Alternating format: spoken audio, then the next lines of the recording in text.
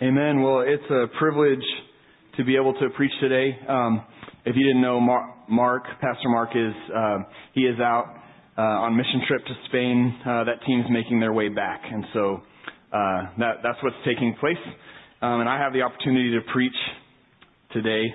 Before we go any further, I wanted to just acknowledge this doesn't need a whole section of time, but just acknowledge that today's Alan's birthday. So he really, really likes attention being called to that, and so I'm restraining myself right now. Question for you: when was the last time that you were scared of a storm? So think back. May have been last week. May have been years ago. Was there ever a time that a storm scared you? And then think about why. A couple of weeks ago, I had the opportunity to be the director out at Camp Zephyr. Our students go to session 2 of Camp Zephyr. There are actually 4 sessions, and Alan and I serve on a team that kind of puts those sessions together. And so we were out at camp for session 2, but I also had the opportunity to come out session 3 out to Camp Zephyr and help direct that camp. Now, when you're directing camp is Monday through Friday, but when you're director, there's a Sunday night staff meeting that you have to be at. And so I had to leave a couple Sundays ago, I had to leave here. I loaded up my car and I headed down to camp. Now camp is out towards Corpus. So if you're driving down 37 out of San Antonio, exit 47, Swinney Switch is the one you take to get out to camp. But I knew a couple Sundays ago, I knew that I was going to have to get dinner. Before I went out there, dinner was not going to be served, and so I needed to take care of myself before that. And so, of course, I just think of where's their barbecue. And so I knew that in Mathis there's actually a couple of good barbecue places, but there was one in particular that I'd eaten at before. But I wanted to go eat barbecue in Mathis, and Mathis is just 7 more exits down, 7 more miles down from the exit that you take to camp. And so I'm driving and I'm headed. I've got barbecue on my mind. I'm headed down 37, and you kind of see off in the distance the storm clouds are forming. You know, the clouds are black, and you can see the rain coming down like it's starting to form. And I pass by that exit to camp, headed towards Mathis, and as soon as I go under the overpass that's right past that exit, the rain starts coming down. And it was a lot of rain. I mean, it was coming down hard. There was a lot of rain. It was coming down so much that the cars everyone turned on their lights, everyone turned on their flashers, and people even moved over into the shoulder and stopped on the shoulder to kind of wait the storm out. I wasn't going to do that. I had barbecue on my mind. So I just kept going. But we slowed down. Like I was going 30 miles an hour. I had my flashers on. I had my lights on. I could see the car in front of me, and I could see their flashers, and there were the white line, the yellow line. I could see where I was going, but that was about it. At some point, it was just 7 miles. At some point, the rain stopped, and it was blue skies, and everything was behind me. So I knew that I was good. I was good to go. I was headed to go get some barbecue, and I took the exit to Mathis, and I pulled over right where that barbecue place is, and some of you will get this, that the quality of barbecue is inversely proportional to the quality of the building. So I'll let some of you catch up on that. Give you a second. And then, so this building really is a dump. And I knew it. I'd been there before. It was not a great building. It's essentially an old portable building. That's kind of where they serve out of. And then where the customers sit is just a screened-in porch is really all it is. But the food is really, really, really good. So I went there. I got some brisket. I'm about to make y'all hungry. I got some brisket and some ribs and some beans and some rice. And I sit down to eat. And about the time that I'm sitting down to eat, the rain starts coming down again, which was kind of surprising because I thought I drove through the storm. There wasn't any more rain, but there was a bunch more rain, and it started to come down even harder than it had before. And then it was accompanied by thunder and lightning. Loud thunder and lightning. And the thunder and the lightning was getting closer and closer and more frequent. And one after another. And it was bad enough to where I was looking out the screened-in porch window. I was looking out the window, and you would see the lightning, and you would hear the thunder almost simultaneously, which tells you it's right here. This storm is right here. Now, I'm not really generally scared of storms, but I was a little uncomfortable in this situation. And you could tell all the customers at the restaurant, they were uncomfortable with the situation. No one's talking, for one thing. That was kind of weird. Nobody's talking.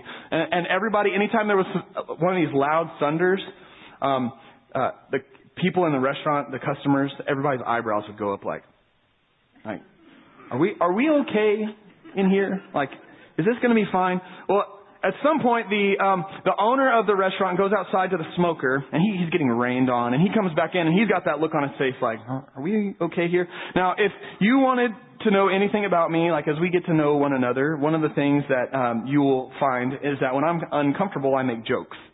So I'm pretty uncomfortable in this situation, not like preaching situation, but the situation that I'm discovering here. I was uncomfortable. The owner comes in, he's soaking wet, his eyebrows are raised, and I say, hey, is this building going to hold up?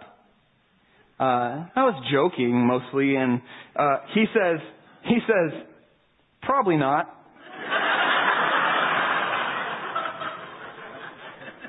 It's good that you're laughing, because maybe he also makes jokes when he's uncomfortable. But I didn't really think it was that funny. So I decided to clarify a little bit, and half joking I said, well, should I get my food to go and then head to my car? And he says, you're probably fine. See, there's that word probably again. I don't really deal in uncertainty very well. Wednesday night, a lot of the youth were out at mission trip, but there was still a Wednesday night happening. Powerhouse still happened. And so Chris and I kind of poked our heads over there to make sure everything was good to go, and there were going to be there was some candy available. And so when you're an adult, a responsible adult, the most responsible thing you should do is make sure that the candy is safe and edible and delicious. And so we tested out the candy, and I found some Gobstoppers. If you know, Gobstoppers are they're hard candy, like Jawbreakers, just these little Gobstoppers. And I ate some, and it wasn't gross, but something was wrong with it. So much so that I looked for an expiration date. So I was kind of looking on this package for an expiration date. They just didn't taste right. But I didn't find an expiration date, but what I did find was one of those uncertainties that I don't like. The uncertainty on the Gobstoppers package was it said may contain eggs. And so that sounded disgusting to me. That wasn't something that I envisioned in hard candy was may contain eggs. It's these uncertainties that I don't enjoy or really appreciate. And it's one of these uncertainties that this guy expressed. No, you're probably fine. There was enough thunder and lightning that I decided I just wanted out of there. So I got a to-go box, and I filled it with whatever barbecue I had left, and I headed out to my car. Now it's still pouring down rain. By the time it took me to get from my car to the parking lot to my car was 5-6 seconds. I ran really fast. You should have seen it. It was amazing. But I got soaking wet, and I slipped in the mud, opening my car door, slipped in the mud, banged my knee in my car, and dropped my barbecue in my car. So to this day, my knee is still bruised, and there's still rice in my car. That rice is going to be there forever. I'll never get that out. So I get in my car. I head to Zephyr. Everything's fine. When I get to camp, it's 7 miles away. So camp is not far from where we are. It is blue skies, dry. It has not rained a drop there. And I get out of my car and I'm covered in rice and limping and soaking wet. And I'm like, what happened to you? What's wrong? It's not raining here. That was the last storm that I was afraid of. It was a couple of weeks ago. Now you could probably think, if you've ever experienced a tornado or a hurricane, or this isn't really weather, but I was thinking about the earthquakes over on the West Coast a couple weeks ago. What's the emotion that you feel? It's fear, right? It's fear. I need to get out of this situation, and I can't. There's nothing. I was thinking about an earthquake. You need to go somewhere, but where are you going to go? The ground is shaking. Where are you going to go? And you people from California are like, you're a wuss. We got it. But it's that emotion of terror, of fear. You need something to protect you. And the problem that I had a couple of weeks ago, it wasn't necessarily the storm, the thunder and the lightning. I've heard thunder and lightning before, though not like this. But the problem was that I was in a building that was just a screened-in porch. Will the building hold up? Probably not. No is the answer. It wouldn't have. I needed somewhere else to go. Now, I would say that many of us in the room right now, we're living our lives this way. Like, we know there is a storm coming. We know that the day of the Lord is coming, the day when He's going to call us all to account. And we're going to have to answer for every deed, every word that we say, every motive that we have, and we will stand face to face with our Maker. And we wonder, what will be His pronouncement of us? We live our lives in the probably, in the maybe. And the things that we are clinging to at the end of the day, will they defend us? Probably not. The things that you and I are looking toward on that great day of the Lord, those things will not hold. And so today I want to look at a passage of Scripture. It's difficult to understand, but I think that if we can try to grab hold of it, it's something that will give us freedom, it'll give us hope, and it'll give us life. So if you have a Bible, you can turn to Galatians chapter 3. We'll start in verse 10. It'll also be on the screen if you didn't bring a Bible. So Paul is writing this letter called Galatians. He's writing it to a group of people. It's some churches that are located in the region of Galatia. Galatia is a region. There are some cities located in this region. And Paul, on his first missionary journey, you can read about it in the book of Acts. Paul travels to these cities. He shares the gospel with people. People get saved and churches start to form. But Paul kind of swoops in, preaches the gospel, and then he leaves. Well, after Paul leaves, some new teachers show up. They're known as the Judaizers. The Judaizers come in, and their message is this. First of all, who is Paul, and where does he get his authority? But second of all, yeah, Jesus is the Messiah, but also, in order to be saved, you also have to become a Jew. That's what they were teaching. Yes, trust in Jesus as the Messiah, but also, you got to follow the law. You got to keep a list of rules. You got to keep up with the festivals. And they come in teaching that Paul wasn't exactly right. Well, Paul gets wind of this. He writes the letter of Galatians. And if you've ever read through the letter, there's a famous line that probably sticks out to you. He says, "You foolish Galatians, who has bewitched you?" In other words, who has cast a spell on you? Who has done this to you that you would forget the things that I taught you and apply these new false doctrines? Well, this morning we're going to look at the heart of what Paul teaches. It's in Galatians chapter 3, starting in verse 10. Well, let's look at God's Word together. Paul writes, "For all who rely on the works of the law are under a curse. For it is written, 'Cursed be everyone who does not abide by all things written in the book of the law and do them.' Now it is evident that no one is justified before God by the law, for the righteous shall live by faith. But the law is not of faith, rather, the one who does them shall live by them. Christ redeemed us from the curse of the law by becoming a curse for us. For it is written, 'Cursed is everyone who's hanged on a tree,' so that in Christ Jesus the blessing of Abraham might come to the Gentiles, so that we might receive the promised Spirit through faith." Now, Father, we ask this morning that you would send your Holy Spirit to open your Word and communicate truth to us here in this room right now. Not just truth that we understand with our minds and understand the logic of it, but Lord, that we would understand with our hearts and we would look to Christ in faith. Lord, help us, we pray in Jesus' name. Amen. So let's break down what Paul is saying. A real quick summary. Two ways to be found innocent before God. When you stand before God and He calls you to account, there are two ways that you can approach this situation. First, keeping the law. There are those who will try to keep the words of the law, to try to be a good rule follower. That's one way you can try to stand before God, a law keeper. And many of us in the room would say that we are good at keeping rules. Like when we think about the law, we think about the 10 Commandments, and you look at the 10 Commandments, and I'm pretty good at keeping those. I don't really do bad things, at least not bad things you can see. Like, I don't steal.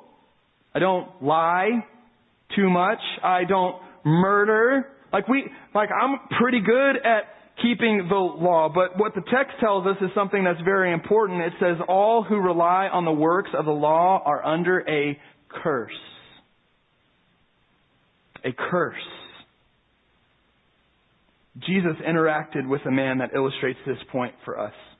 You see, one day Jesus had this encounter with a man, and the man says, "Teacher, what good thing must I do to have eternal life?" And Jesus responds, "Well, keep the law." The guy says, "Which part of the law should I keep? Like, what do you have in mind?" And Jesus gives him a sampling, and he kind of pulls his sampling from the 10 Commandments. Now, if you've never thought of this before, maybe, but the 10 Commandments are organized. And the way that they're organized is there are vertical commandments and there are horizontal commandments. There are vertical commandments that have to do with your relationship with God. And then there are some commandments that are horizontal. They have to do with your relationship with others. That's the way the 10 Commandments are organized.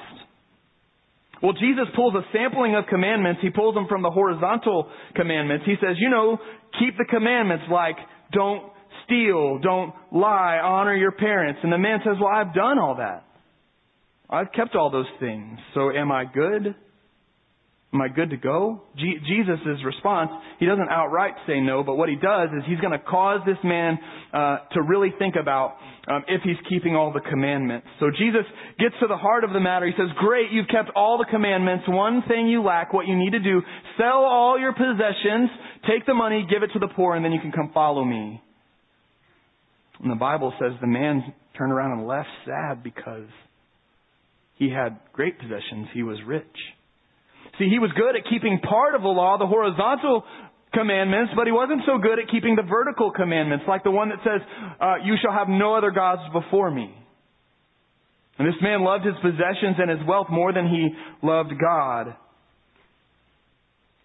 He left that day condemned in his wickedness. That's the curse of the law. That all who rely on the works of the law are under a curse. Why? Paul explains in verse 10, he says, "Cursed be everyone who does not abide by all things written in the book of the law and do them." How's that for inclusive language? Everyone. All. There is no one left out of this statement. There is no law left out of this statement. That everyone who doesn't keep all the laws is cursed. And this curse of the law is the penalty levied for not keeping it perfectly. Paul tells us in Galatians that the law is good, but the reason the law is good is because it functions like guardrails. Like it shows us how we should live and what's inbounds and what's out of bounds. It's like a light that shines on us when we have stepped into the darkness. So the law is good, but the law doesn't really help us stand righteous before God. Paul says in verse 11 that no one is justified before God by the law. The law can point out where we failed, but it cannot make us righteous. And so anyone who would try to keep a list of rules in order to stand before God is cursed, because you will fail. This is a dead end. When I was living in Kentucky, I needed a part-time job. So I applied everywhere. I had all kind of applications out. I had all kind of interviews that I needed to follow up on. And one place that I had an interview was Sylvan Learning Center. We were living in Louisville, Kentucky, but Sylvan Learning Center was located in Indiana, just over the Ohio River. So I had to go to my job interview at Sylvan Learning Center. And this was before smartphones and GPS. I actually imagined this. I had to go to the computer, to MapQuest, and type in the address, print out 2 or 3 pages of directions, and carry 2 or 3 pages to my car and follow those directions as I was driving. Unimaginable, right? So I follow these directions exactly to a T. When I get to the end of the page, you have arrived at your destination, and I'm sitting in my car in a neighborhood with houses on both sides of me and a dead end in front of me. So then in very small print at the very bottom of the directions, I read a little bit further. It said, well, we couldn't find the exact address you were looking for, so we gave you directions to the middle of the zip code. How is that helpful? I was at a dead end. I had to find a supermarket, right? No cell phone, okay? There are cell phones, but they don't work the way they work now. So I had to find a supermarket somewhere, and I had to get the Yellow Pages of all things, and find Sylvan Learning Center in the Yellow Pages, call them, tell them what was happening. They told me how to get to their place. I didn't get the job. I didn't get that job. So I found myself at a dead end with nowhere to go. Even though I felt like I followed exactly what I was supposed to be doing, I found myself at a dead end. Thus, when you try to keep the law in order to stand righteous, you find yourself at a dead end. You are cursed because you can't do it. That's the first way to try to stand innocent before God, is to try to be perfect. The problem is it's a cursed dead end. But there is a second way. Paul explains in Galatians 3, the second way is the way of faith. And it's evident that no one is justified before God by the law. And Paul continues in that verse 11. He quotes the prophet Habakkuk. He reaches back into the Old Testament and he quotes the prophet Habakkuk, where Habakkuk wrote, "The righteous shall live by faith." The righteous shall live by faith. Faith has always been the way that God has interacted with humanity. Faith has always been the way to stand righteous before God. That's always been the case. There hasn't been some shift in the New Testament. That's the way it's always functioned. That's the way Abraham, who, by the way, was before the law, that's how he stood righteous before God, was by faith. And also, that's how the law works anyway. The only way the law worked for the Jewish people was if they had faith in God, that they trusted His promises, that they believed what He said was true. Faith is the thing that works. It's faith. That's how God has always operated. Faith is trust. It is believing God's promise. It's believing that what God has said is true, that what God has promised will stand. That if God has said it, then it must be so. Even though my eyes don't quite see it working out the way that He says it will, I believe it. It must be so. That is what faith is. And when we place our faith in Christ, we find the way of life. We find the way of blessing. If you live your life trying to keep a list of rules, you find yourself cursed. But if you live your life in the way of faith, of belief, of trust in God, then you are blessed. And how can these things be?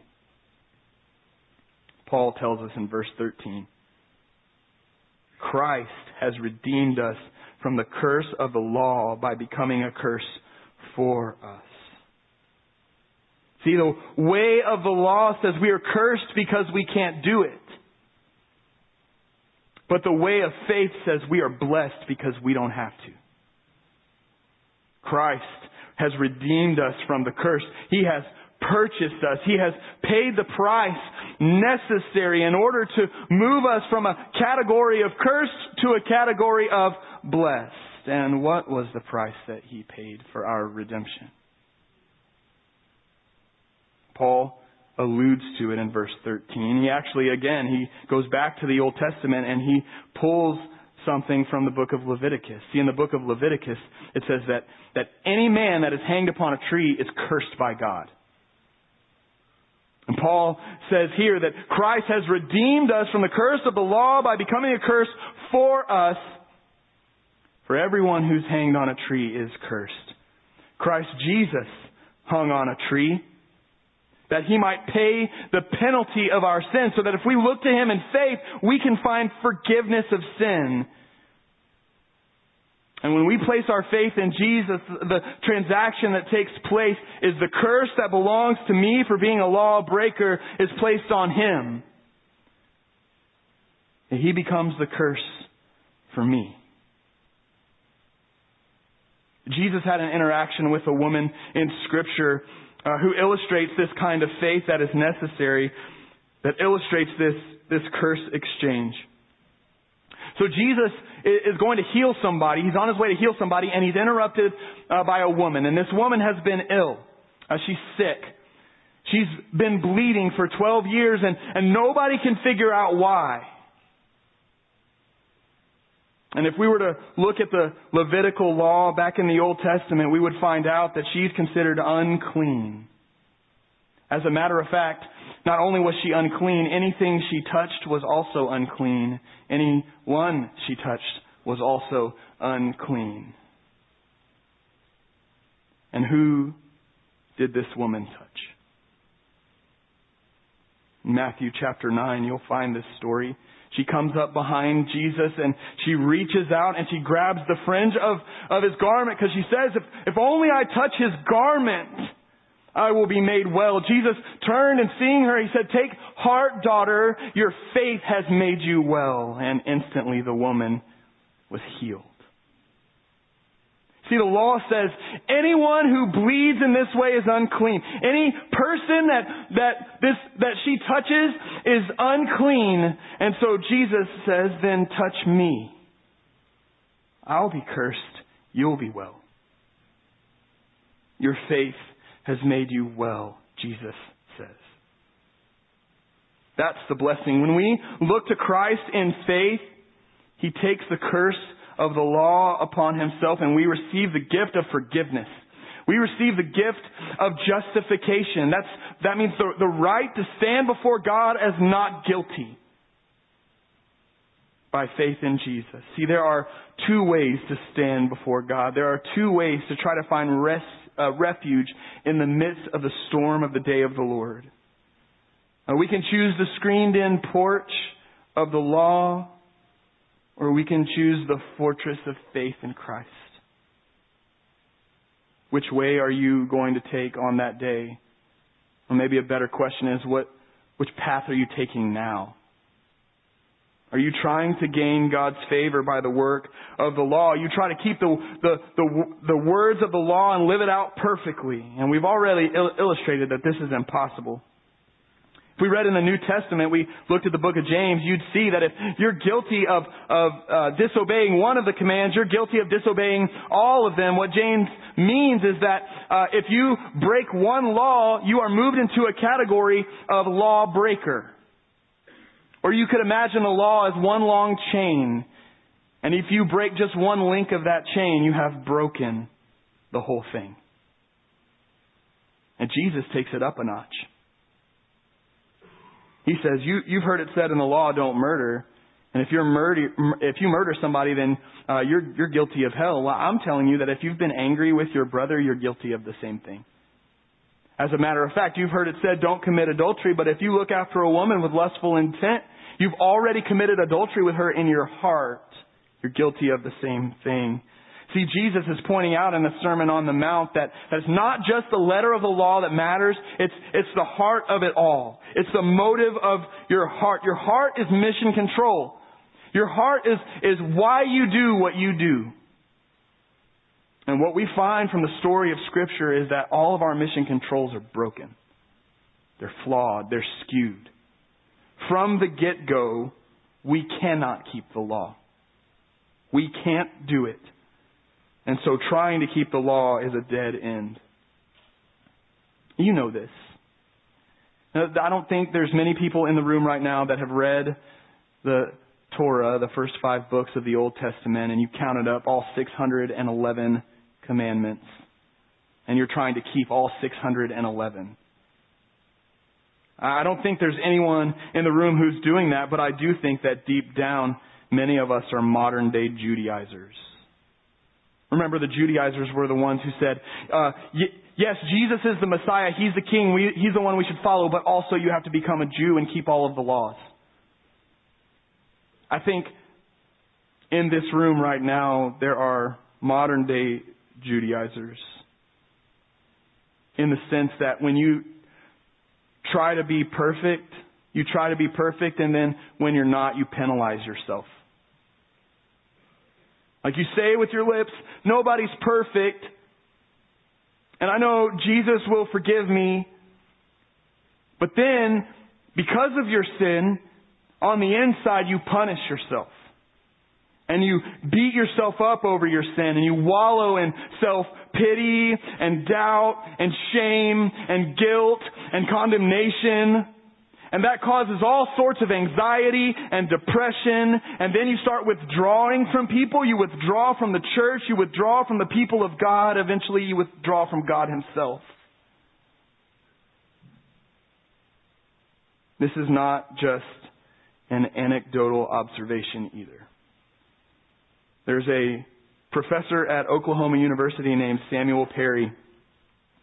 And he has done this study. And the study that he has done has been over Christians, over churches. This could be a description of our church. This could be a statistical study on our church.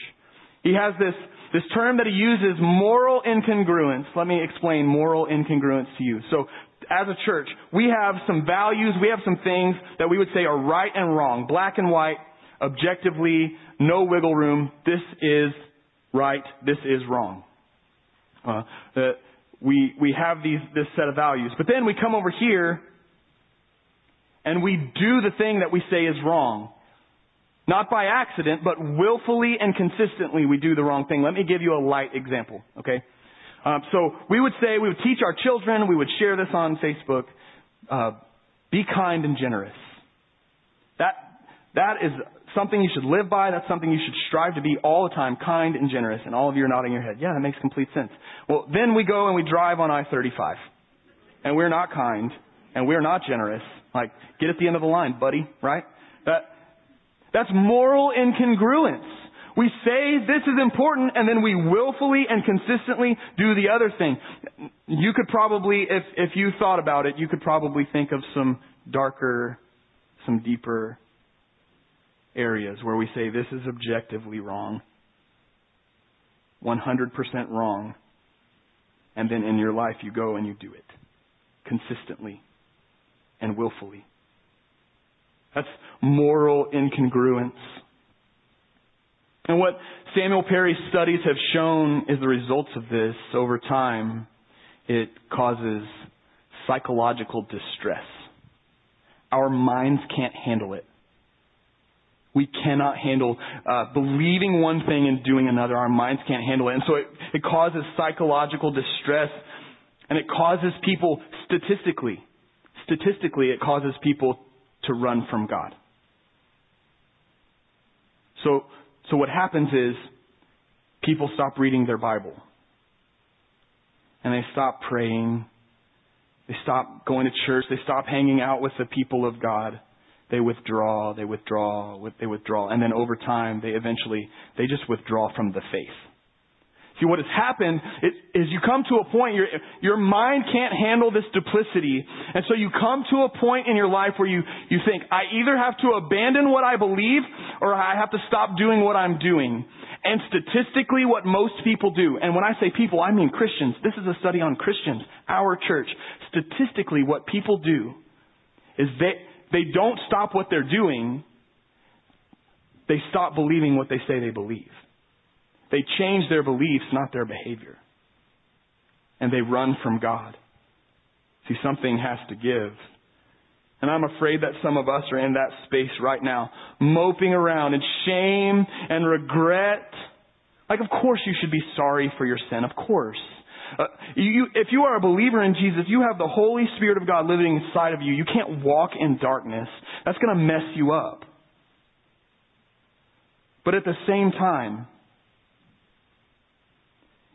if that sorrow over sin leads into like depression, guilt-ridden self-pity, then I would say that you have forgotten Galatians chapter 3. That Christ has redeemed us from the curse of the law by becoming a curse for us. If you beat yourself up over your sin over and over and over again, and you wallow in self-pity and depression, and it overcomes you and causes you to withdraw from others, you're telling Jesus your sacrifice wasn't enough. You've become a modern day Judaizer. Yes, Jesus, I need your forgiveness, but also I need to add to it. I need to punish myself You have forgotten what Paul wrote in Romans chapter 8 when he said, there is therefore now no condemnation for those who are in Christ Jesus. You have forgotten. But do not be deceived. I cannot leave here without giving you a warning. There is a warning here in this text. I stand here and I tell you, grace is free. Justification by faith and not works. And I wonder if there's anyone in the room who would use that as a license. Like, we can't keep God's law, so we'll just make our own and try to keep that. That makes us a law keeper when we try to justify ourselves. We say things like, I deserve this. Or, I don't deserve that. Or, I'm forced to make this choice because of the way I was treated. Or, my circumstances were unique. Yes, I know what God says about this is pretty black and white, but it doesn't apply to me. Or at worst, God forbid this be anyone's attitude in the room, although I think all of us will fall into it at some point. I know God's against it, but I'm going to do it anyway because I know that He'll forgive me. This self-justification is wickedness. It's also a form of law keeping. I didn't like God's law, so I'll just make my own and keep that and feel good about myself. The doctrines of man. The Jews would do this. The Jews, they would write laws to help them keep the laws. They would write laws that would help them keep the law, but they would also write laws to help them not keep the laws they didn't want to keep. So honor your father and mother. They would write some technicalities in that would prevent them from having to honor their father and mother. They didn't want to love their neighbor, so they would write in some technicalities to kind of prevent them from having to love their neighbor. And Jesus responded to this in the Gospels. Jesus was actually a name caller. We tell our kids don't be name callers. Jesus was a name caller. You know what Jesus called them? One of the things He called the Pharisees? He said, you are whitewashed tombs. Oh, you look pretty on the outside, all clean and dressed up on the inside, but what do you have on the inside? Death. Is that anybody in here? Oh, you come to church all cleaned up, buttoned up. You got your cup of coffee. You smile and sing the songs, the ones you like. You go to ABF, you answer a few questions. You got a prayer request about somebody who's sick in your life or something. Oh, you're all cleaned up on the outside, but when somebody looks deep into your soul, what you have is death. Is that anybody in here? We have the appearance of godliness, but all we have is death on the inside. And I think sometimes our excuse, our thought process is, well, God will forgive me of the wickedness that I'm walking in, the duplicity that I'm walking in. God will forgive me. I'm about to say something, do something that I never thought I would do on a platform, but it's happening. On The Bachelorette. I don't watch that show. This was all fed to me by someone who shall remain. He shall be nameless.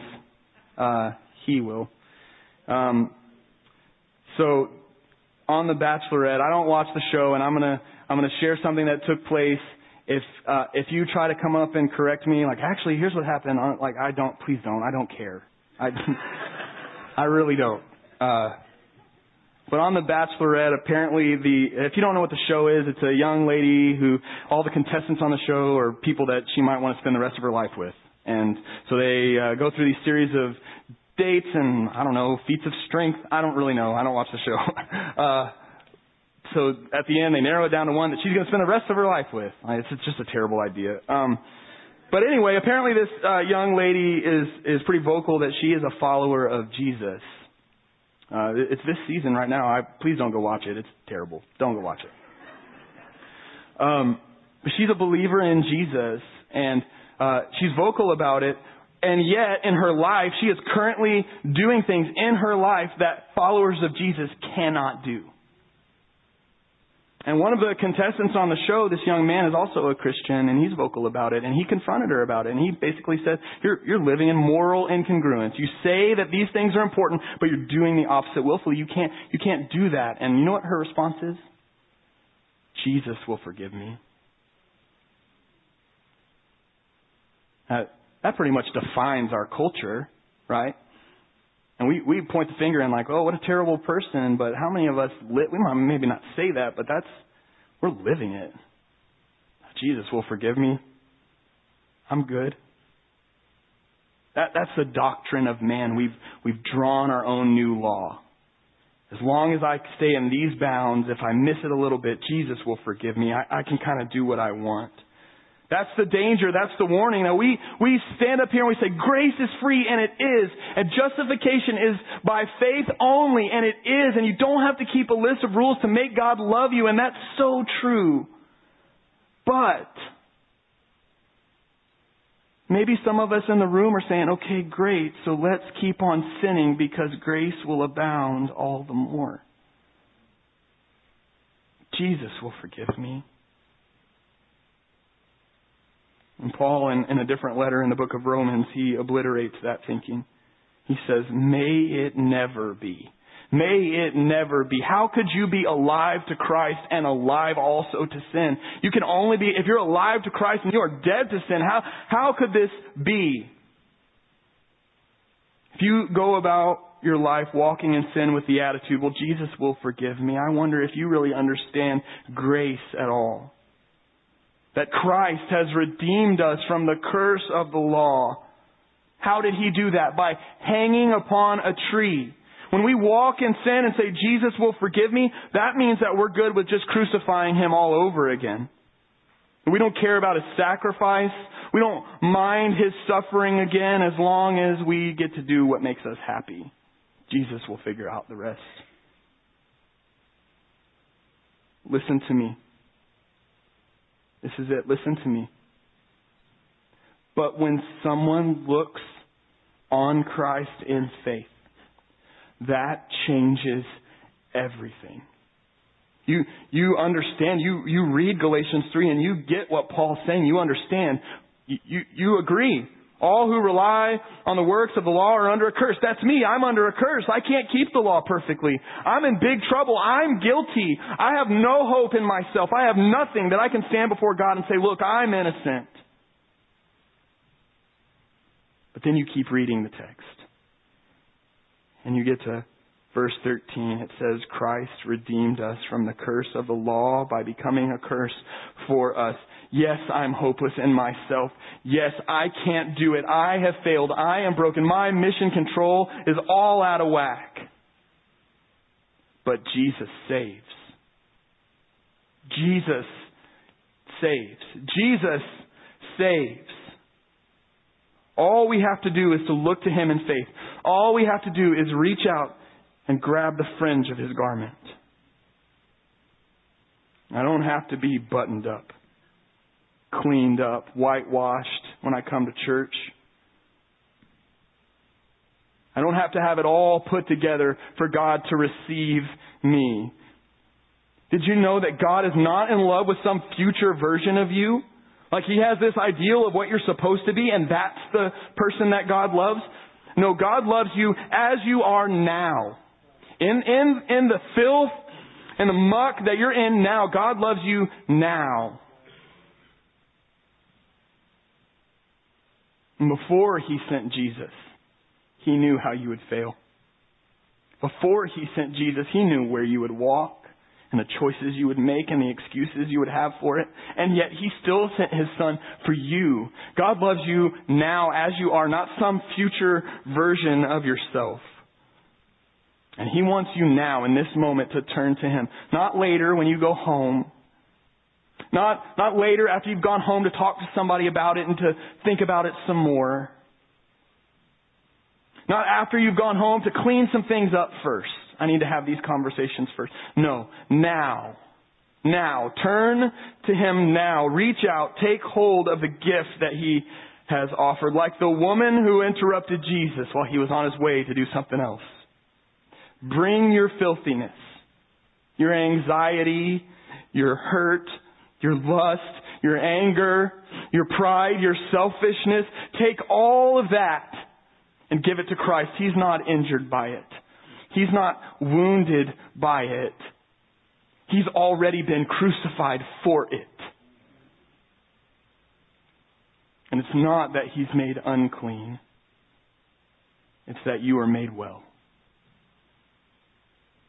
And so I'm pleading with you now.